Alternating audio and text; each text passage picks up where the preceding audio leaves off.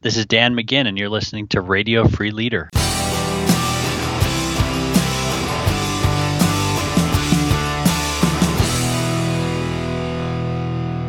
Welcome, everyone, to another episode of Radio Free Leader. I'm your host, David Burkus, best-selling author, speaker, and business school professor, and each week we're bringing you amazing interviews with outstanding thinkers and incredible doers. All of these interviews are designed to help you lead smarter by sharing insights from social science and practical applications for leadership, innovation, and strategy. Make sure you stay up to date. Make sure you never miss an interview by joining our community. You can sign up at davidburkus.com/podcast. Click on any of the episodes and there's signups right there, or straight at davidburkus.com. You can also, if you're listening on your smartphone and you're in the United States, just text the word Radio Free to 33444. We'll send you some amazing resources that we can't really share in audio format on the podcast, including the Radio Free Leader Starter Kit. This is a collection of our most popular episodes sent right to your email inbox. So again, to get all of that, just go to davidburkus.com/podcast or text Radio Free, all one word, to 33444. Now let's get started with this week's interview.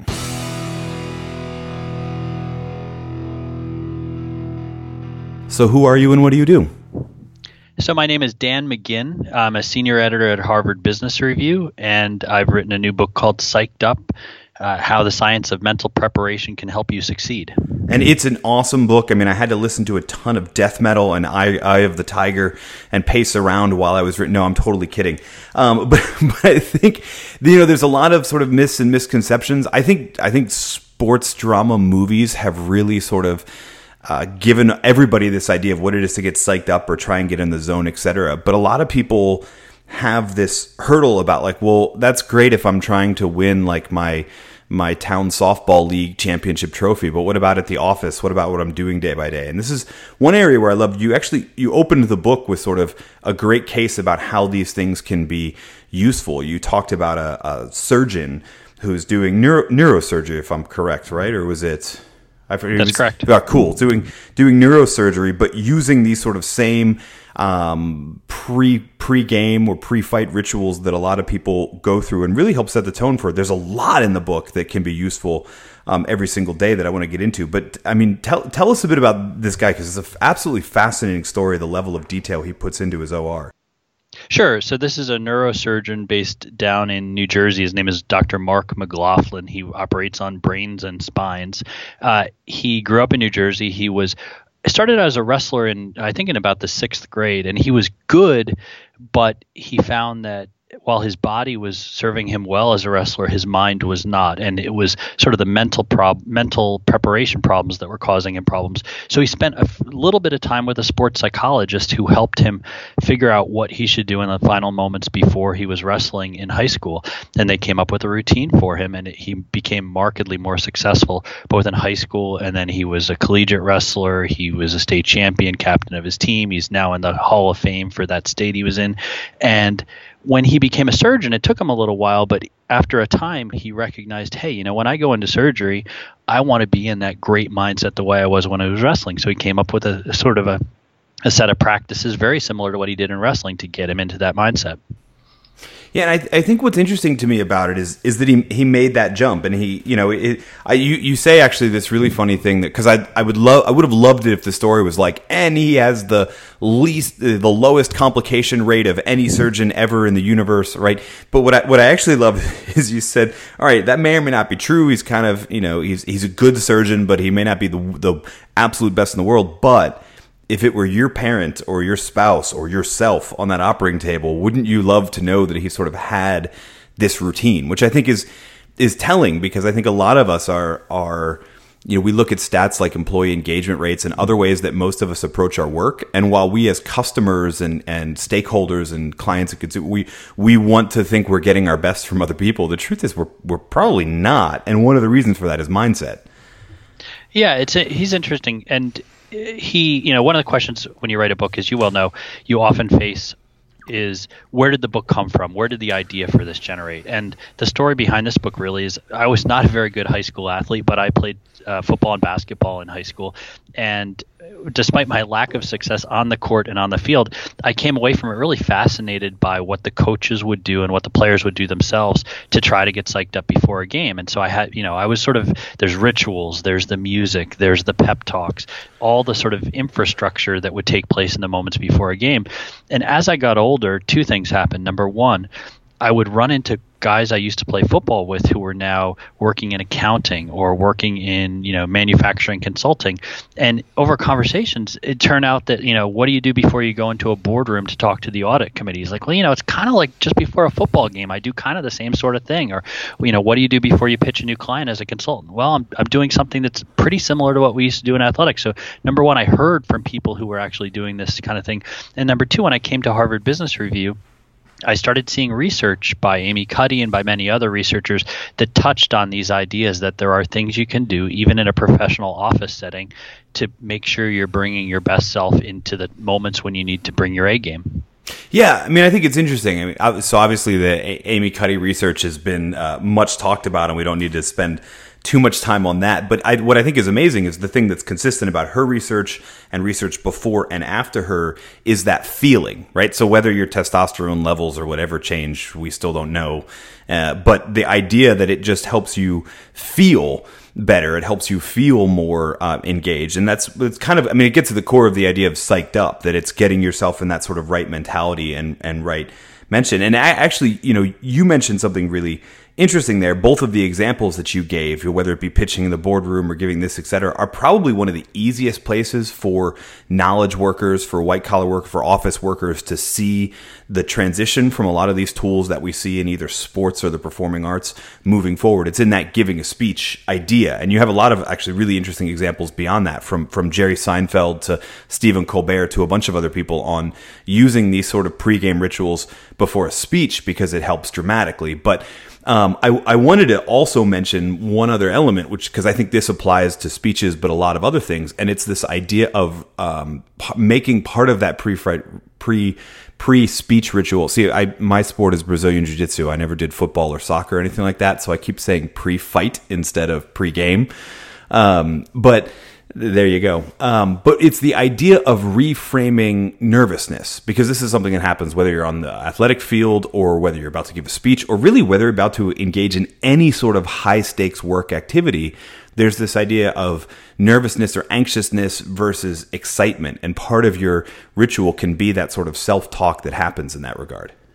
Yeah, you raised two really interesting points there. So number one, the way I think about this is that every professional person needs to identify the use case for these kind of techniques. So if you have the kind of jobs where you can open up your calendar for the next month or two and you know enough about what you're going to be doing that you can circle the dates that, this is a day when I really need to bring it, and my success or failure at the end of the year is going to be much more dependent on what I do on July 19th at 10 a.m. than it's going to be on the other hours of that month. Then you're somebody for whom these techniques might, have some utility. On the anxiety piece of it, circling back to high school sports, when I started this reporting and when I had the idea for this book, I had a very simple view of what it meant to get psyched up. I thought about it as like a light switch. You would turn it on or you would turn it off, and I thought a lot of it had to do with adrenaline, that that was the chemical reaction in your body that would make you amped up for performance. Once you actually talk to the researchers and read the research, you come away with a much more nuanced view of it. Now I don't think of a light switch anymore. I think of the knobs in a stereo, and it's less about adrenaline and it's more about fine-tuning your emotions. It's trying to find ways to dial back on the anxiety, to dial up your confidence level, and to adjust your energy level so that it's appropriate for the kind of thing you're doing. If you're giving a commencement address versus if you're about to fight in Brazilian Jiu-Jitsu, those are very different kinds of activities, so you need to get the energy that's appropriate for the right one. What's funny is I actually have the opposite response, right? So maybe I'm doing this wrong, and that's why I'm not a notable world-class level competitor. But you talked about the need to either dial up or dial down. It's funny to me, I tend to, before a big talk at a big speech at a conference or whatever I'm doing to sort of promote a book or something like that, I tend to not get nervous and want to turn it up so that I have a little bit more excitement and more energy, right? If that makes any sense. And then the opposite happens for me personally when I'm competing, which I don't do very often anymore, but I still do, is I actually try and like dial myself down. I'm naturally nervous, but I try and like remind myself like, this isn't my life. Nothing about my career rides on getting a victory today. Like I'm out here to enjoy it, to enjoy the competition, etc. And I'm probably not going to get hurt. So it's all fine. Like stop being so nervous. Now, obviously, I guess maybe if I were trying to win a world title in jiu-jitsu, that would be great. But it's interesting to me to say because it came from basically looking at what are the natural things that happen before I do that activity, and then what adjustment do I need to make to my own level of anxiousness. Yeah, well, what you talk about there points out that this stuff is really personal, and you can point to research findings that suggest that for the average person, this will work well and this won't work well. But every human body is different. And so the idea that before an event that you want to be up for, there might be some set of people who want to sort of dial themselves down. So Phil Jackson, the basketball coach, he's written about this a bit. He says that, he's known as the Zen master because he makes his players meditate, and he'd have them meditate in the locker room before the NBA championship game, an event that most people are going to try to psych themselves up for. So he's a believer that, especially in basketball, there's more benefit from being calmer than what the average player might naturally be feeling. So, he's sort of trying to counterbalance, and it sounds like you approach the same thing yourself. Yeah. I mean, again, I think some of it might be, it's not, I think you talked about this in the book I think it's personal, but it's also the context of the situation where it's a sport that's very hand-eye coordination. It's not like blunt force, right? It's not just raw explosiveness. There's a lot of technique and there's a lot of coordination, similar to, I'd imagine, basketball. And so I think there's that idea that you can get too nervous. And you can get too nervous in any sport, but there's a very, very sensitive level of the appropriate level of excitement to not make any mistakes. Right. And that's kind of goal. I mean, and the other reason is I get super excited about it, and I really do have to remind myself that it doesn't matter. Right. I'm a grown man whose career is something other than this sport. I just do it for fun. It's sort of like I was listening to you on a different podcast and you were joking about golf. Right. No amount of using Tiger Woods or anybody else's golf club. Actually, I guess Tiger Woods' golf club wouldn't help anybody right now. But no amount of that's going to help your game. I think I have the same mentality to these type of competitions. Of course, if none of that works, we could always use drugs. And I think you actually have a really interesting chapter in the book that looks at, okay, which of these things are actually performance enhancing and why for their effect on your mentality, which I thought was hugely interesting, including your own little experimentation. Yeah. So I was interested, so pharmaceutical enhancement, especially for nervousness, is definitely something you encounter pretty quickly if you start looking around at how everyday people deal with performance anxiety, especially around public speaking. And it's funny, I never really heard of beta blockers before I started reporting the book, and that emerged as a chapter very organically because I kept running into people telling me about them. A lot of, like a lot of writers, many of my friends are writers, so we tend to sit in our little cubicles writing a lot, and then suddenly we have something to promote and we're out on stage all of a sudden. It's not necessarily the most natural setting for us. So I think introverts like writers tend to maybe rely on these things a little bit more. Beta blockers are basically a drug that have been around for half a century or so. They started out as a cardiac drug for hypertension. But essentially what they do in simple terms is they make your body less reactive to adrenaline. So a lot of what people who get nervous when they speak, they tend to feel the same symptoms. They feel like a dry mouth. They'll blink a lot. They'll have like lumps in their throat, or they'll swallow a lot. They'll sweat. All that's caused by the chemistry in their bodies, and the beta blockers reduce the effect that chemistry has. And if you're still nervous, but you're not feeling the physical symptoms of it as acutely, and that sort of prevents the downward spiral that, if you're up there, you're feeling a little nervous, you suddenly feel yourself sweating, that makes you more nervous. That can have, very detrimental effects. So some people really rely on these. Some people treat them as an insurance policy. I talked to one person who, he said, 9 out of 10 times I get up there drug free, I'd be fine. He's like, basically, I'm just taking this pill because I know, every 10th or every 20th I'm going to get suddenly a little panicky up there, and this pill just sort of eliminates the odds of that. Well, and the other drug that I thought was really interesting that you looked at was modafinil. I think that's how you say it. And the reason is like you. I mean, job as a writer, you start to encounter, okay, what are these things for not just nerves but also kind of brain function, etc.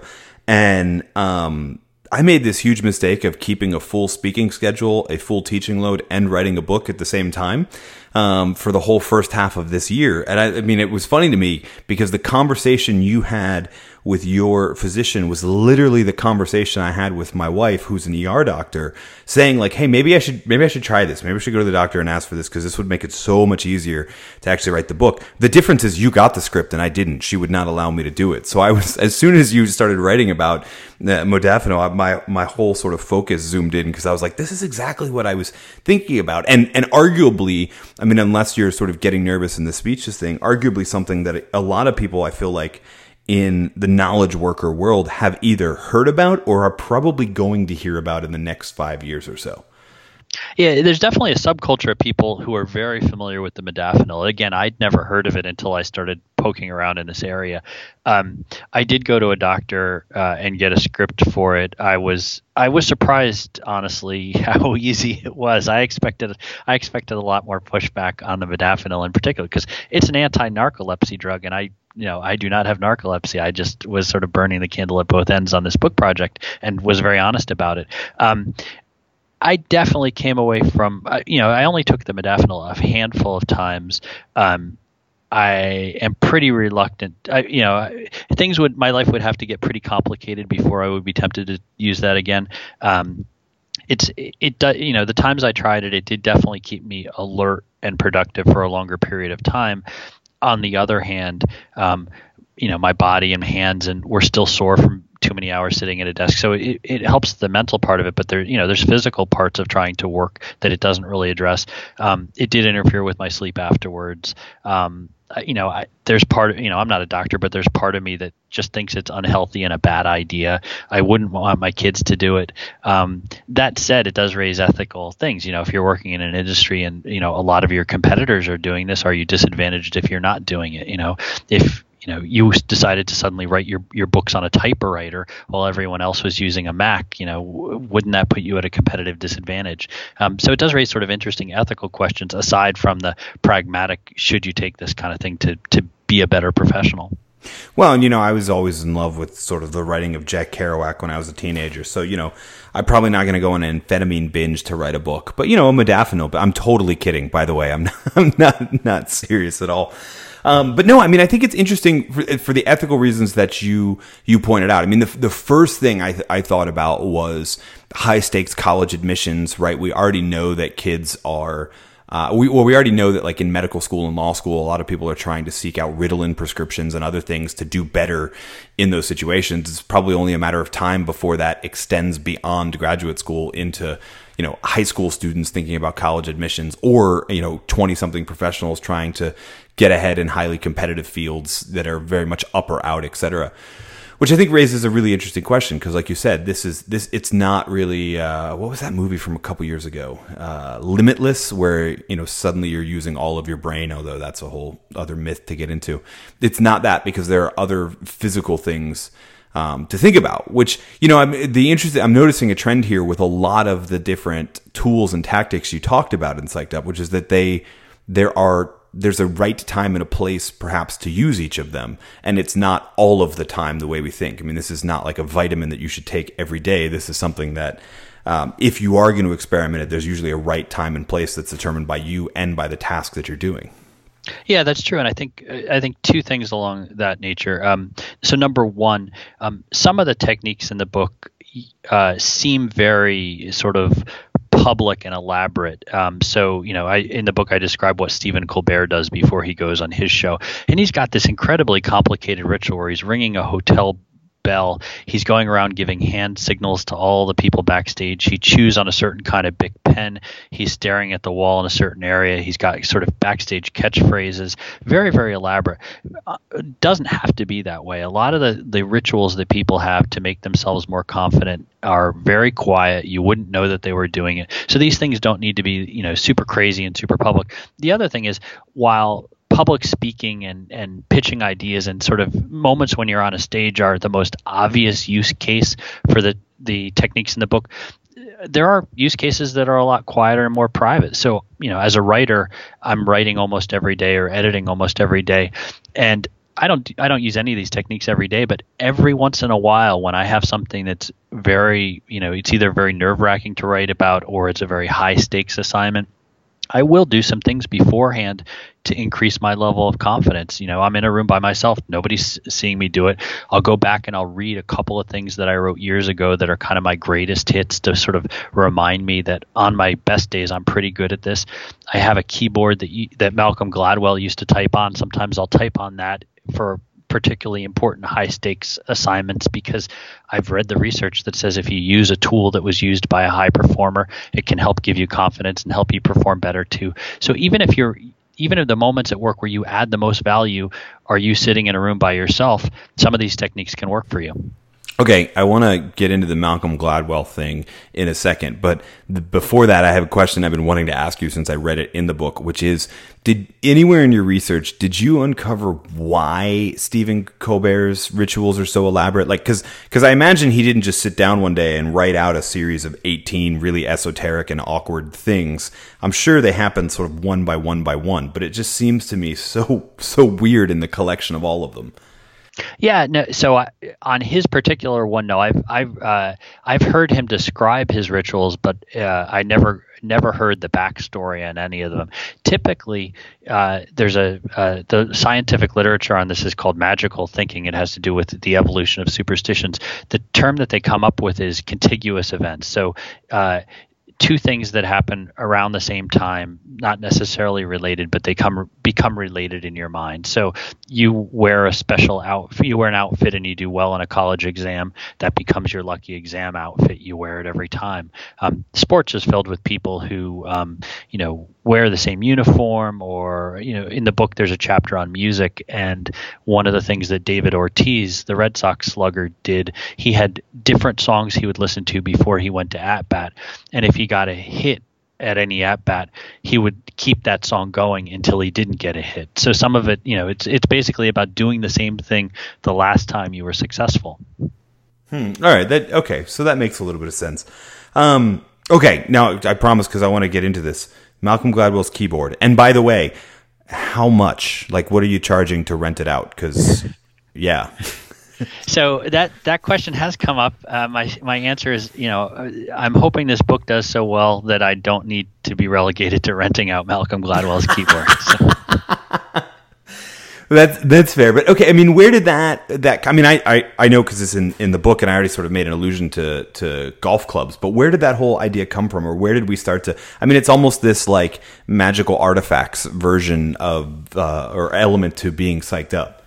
Sure. So way back in 2012, long before I had thought about the proposal for this book, I wrote a piece for Harvard Business Review about a piece of research that came out of Germany, and it was about this, what they call positive contagion, which is if someone touches an object, that some essence of them rubs off on the object and affects either its value or its performance qualities.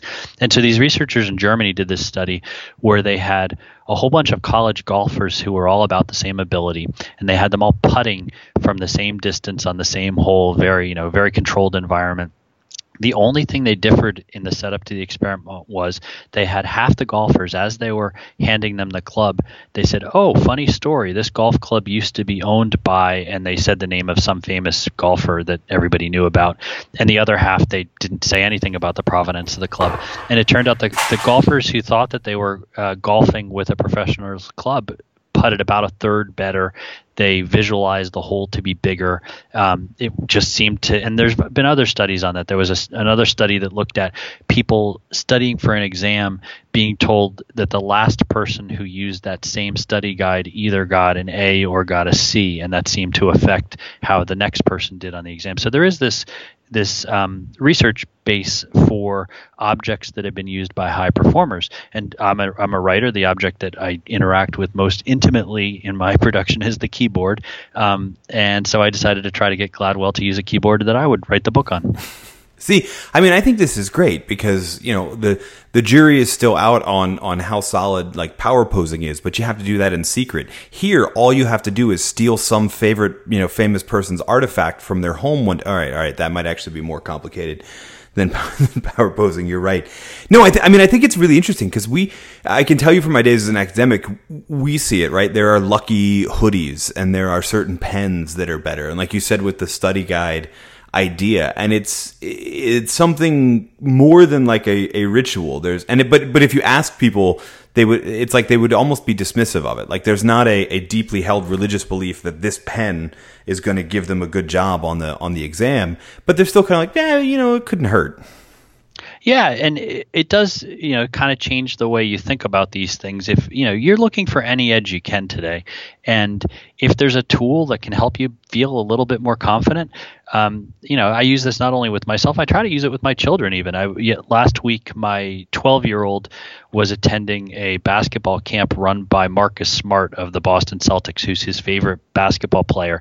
And the deal was at the end of the week, every kid could get 2 items autographed by Marcus Smart. So all the kids spent a lot of the week trying to figure out what they were going to get Marcus Smart to autograph. And, you know, most of them had like posters or this, that, or the other thing. So my kid went up there, and I think he did have him autograph a poster, but he also had him autograph his sneakers. And the idea is, unlike this other stuff, his sneakers are something he actually wears on the basketball court, and it'll, you know, he can just look down at any moment and remember that his favorite NBA player held those sneakers and touched them. And will it help him? I don't know, but it sure can't hurt, right? I mean, that it seems to explain the billions of dollars that Nike has made under the Air Jordan banner as well. I mean, that makes a lot of sense. So, yeah, go ahead. No, I think, you know, a lot of this stuff taken to an extreme is definitely open to parody. And if you've watched The Office, you know, The Office has already made parodies of some of these kind of things. There's a scene where Dwight is going out on a sales call, and beforehand he sits in the back of the car listening to sort of, you know, hair band music to try to get psyched up to make sales calls. And, you know, Michael Scott was sort of the epitome of the bad pep talk. So, you know, these things there's an element of ridiculousness to this if we all had like 7 lucky objects we're carrying around with us all the time. So, you know, you have to find the right point on the continuum, and you have to use it in moderation. But, you know, whether it's something, you know, an object that's meaningful to you that you pull out on special occasions that helps you feel a little bit more confident and makes you, you know, perform a little bit better. I don't think there's anything wrong with that. And I think it's something people can think about as one of the tools in their arsenal. So, all right, let's talk about pep talks for a second, because you mentioned the Michael Scott pep talk, and while it's a hilarious example of sort of doing it wrong, I think where a lot of people can go with that is just thinking that, you know, other than the playing field, there's no good environment for a pep talk ever, right? But you actually look at some really interesting examples, both from military, but also from a corporate example, at least sales, which is, I guess, an area where we have the famous like Glengarry Glen Ross pep talks too. But I mean, there really is a real use case for using in certain scenarios using these sort of pep talks, and it's not just in the locker room during halftime. Sure, I think you know, varies certainly from industry to industry, but especially in a sales environment, there's a pretty clear expectation that at certain key moments, especially around the end of the quarter, especially around new product introductions, especially at sort of kickoff meetings for the beginning of the year, that a sales leader really does need to get up there and say something that is going to inspire people to try to work a little bit harder, to try to be a little bit more excited than they might ordinarily be. For the book, I was able to spend the last day of the sales month at Yelp.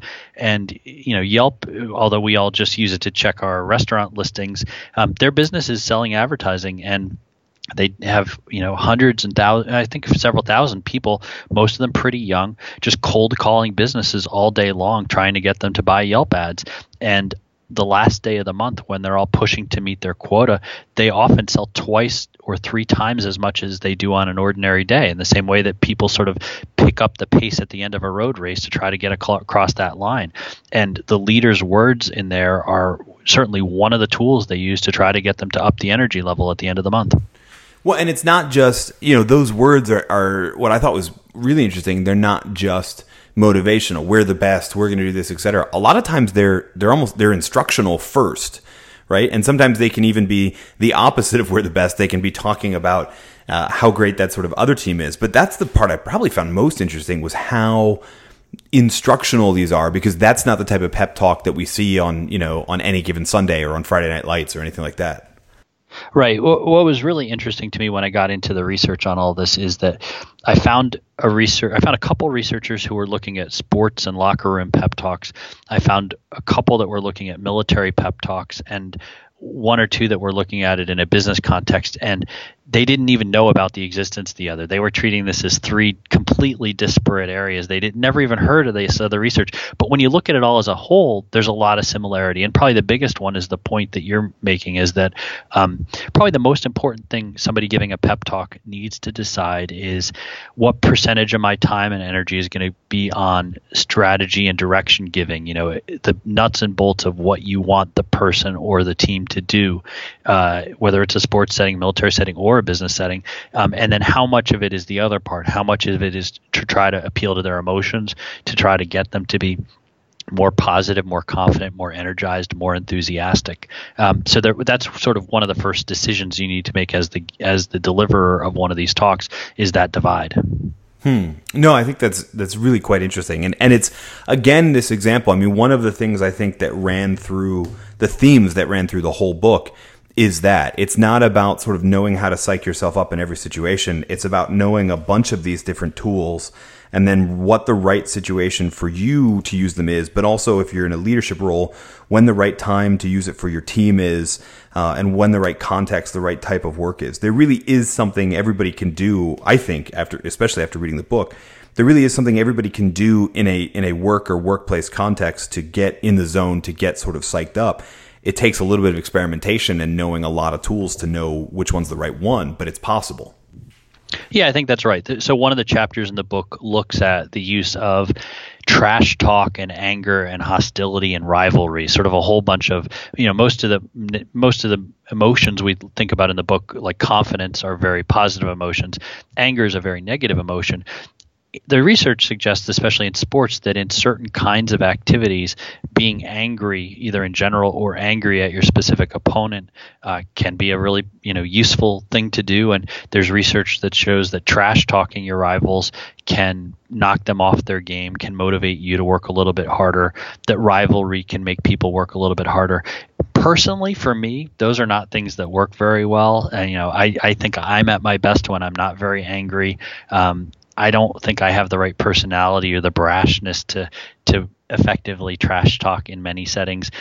So I wrote an entire chapter of that book on that set of techniques, but I pretty much knew the whole time I would never use these myself. It's just not something that's in my arsenal. Yeah, so you're not the Muhammad Ali of journalism, I take it. All right, that makes sense. No. I we have the good folks at the MIT Sloan Management Review are right across the river, and I'm never tempted to go over there and talk trash to them. Oh, that'd be so interesting. I think that'd be quite funny. Or have someone tattoo on their arm, a derogatory message to them, or whatever the fascinating use case from it was T-Mobile, right? So the CEO of T-Mobile is a marathon. He's in his 50s, but he continues to be a marathon runner, very, very competitive athlete. And the money quote from him was, I like winning, but what I really like is making my rivals lose. And he's definitely somebody. He spends a ton of his time on Twitter, just lashing out at AT&T and Verizon. He sees it not just as a way to gain customers by making fun of and belittling the competition. He also sees it as a way to fire up his workforce. And he's really turning mobile telecommunications into this kind of energetic team sport atmosphere.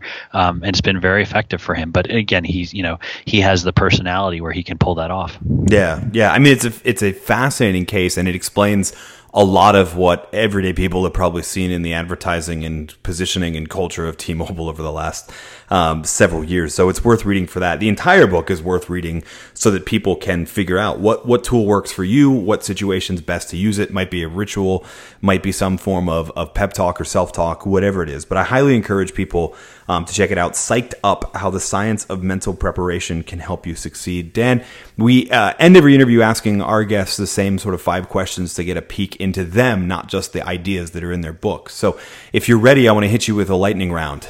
All right, I'm ready. All right. What's the best advice you've ever received? Best advice I've ever received is, as a reporter, I think the best advice I've ever received is go into every story not only looking for what you need to complete this opportunity, but looking for your next thing. So the idea would be, while you're doing today's work, look for tomorrow's gig at the same time. Oh, I like it. So besides giving yourself a pep talk and sitting down at Malcolm Gladwell's keyboard, what's an ideal workday look like for you? Probably a good mix between writing something on my own in sort of quiet isolation that I feel not only good about myself, but I feel confident that readers are going to really enjoy and receive value from. But then the second part of the day would involve sort of fun collaboration with colleagues, which is one of the joys of working at a place like Harvard Business Review. Yeah, no, I can imagine. I totally imagine. Speaking as somebody who has several friends who are working there, it's kind of funny. What are you reading right now? This is an interesting one to hear every time. Gosh, what am I reading right now? I'm reading an early galley of a book by Gretchen Rubin called The Four Tendencies, which is out in September, and I'm almost all the way through it and really enjoying it. I am almost all the way through Option B by Sheryl Sandberg and Adam Grant, and I probably will be giving that as a gift to several people. And I'm carrying around, but haven't opened yet, a book by a Harvard Business School professor named Mihir Desai called The Wisdom of Finance, which is about how sort of the theoretical concepts of finance can influence your life decisions. Oh, interesting. Very interesting. So all right. I'm going to add that one to my wish list as we go. What do you believe that most people you feel like would disagree with you on? What would most people disagree with me on? Probably a lot of the country would not agree with my politics, but that's probably true for anybody these days. So a lot of people will probably disagree with my dislike for modafinil, as we discussed. But I'm not sure I have any like sort of more profound, provocative disagreements than those. I think that I'll be smaller things. That's fair. Although I should say, I take it then you're also not a fan of the Silicon Valley trend of microdosing too, which is not even modafinil; it's straight up LSD. But yeah, that's good. I was actually I did a podcast not too long ago where we were talking about drugs that make you stay awake, and somebody asked me flat out, "What do you think about cocaine?" Which is not a question I ever expect on a podcast. No, I've appallingly little experience with any of these kinds of drugs, so I came into this with a lot of naivete. Well, it's probably for the better. I could actually understand. I mean, I had that thought when I was reading your section on modafinil too, because you're talking about Wall Street traders and people that are, apparently that culture is fairly famous for it as a way to stay ahead, to stay focused for longer, to stay awake longer, all of that sort of stuff. So that's fair. Our final question is, the title of the show is Radio Free Leader. In your view, what makes someone a leader?